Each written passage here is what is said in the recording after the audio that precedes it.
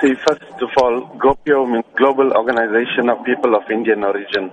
Now, the GOPIO Business Summit is scheduled to take place in South Africa on the 19th, 20th, and the 21st of May. People of Indian origin, especially businessmen across the globe, together, who are part of GOPIO International, host these conventions every year in different parts of the globe. What is the summit intended to do? The summit particularly has been called because we see the plight of our economy throughout Africa. We're actually trying to get investors, of Indian origin to come and invest in South Africa especially. Now, what business opportunities are available in India for South Africans of Indian origin? It ranges from technology to, mining, IT, digital India.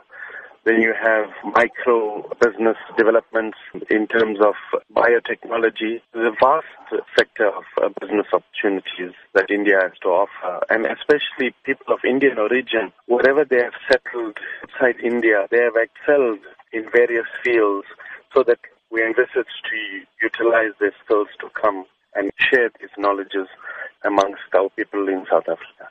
Now, talk to us about the role GOPIO has been playing internationally and particularly where it stands with the United Nations. GOPIO was formed in 1989, and it was formed on the basis of human rights violations against people of Indian origin in Fiji and Suriname. Now, GOPIO across the globe get people of Indian origin together, share their common cultural values, look at the plight of Indian people, and also to connect in various countries that belong with other sectors of society, to have unity and diversity in the countries that they belong.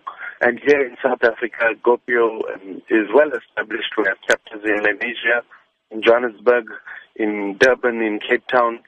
And people of Indian origin come together, join these forums, and share their experiences, and also go out to communities, various communities, not only the Indian community.